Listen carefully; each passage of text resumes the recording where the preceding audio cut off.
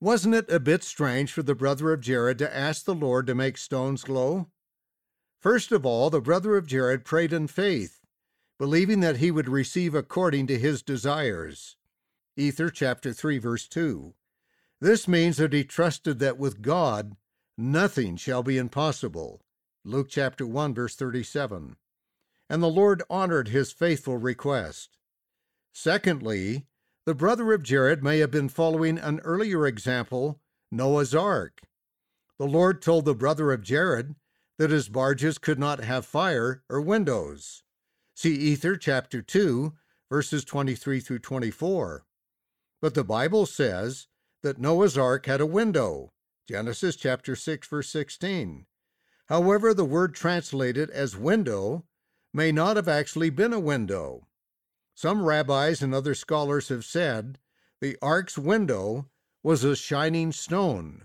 See Genesis chapter 6, verse 16, footnote A. The story of Noah's Ark probably would have been known to the brother of Jared. The Jaredite record included an account covering the creation down to the Tower of Babel. See Ether chapter 1, verses 3 through 4. So the brother of Jared's request may not have been all that unusual.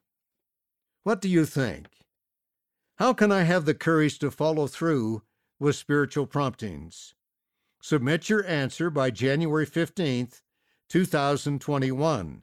Go to newera.churchofjesuschrist.org.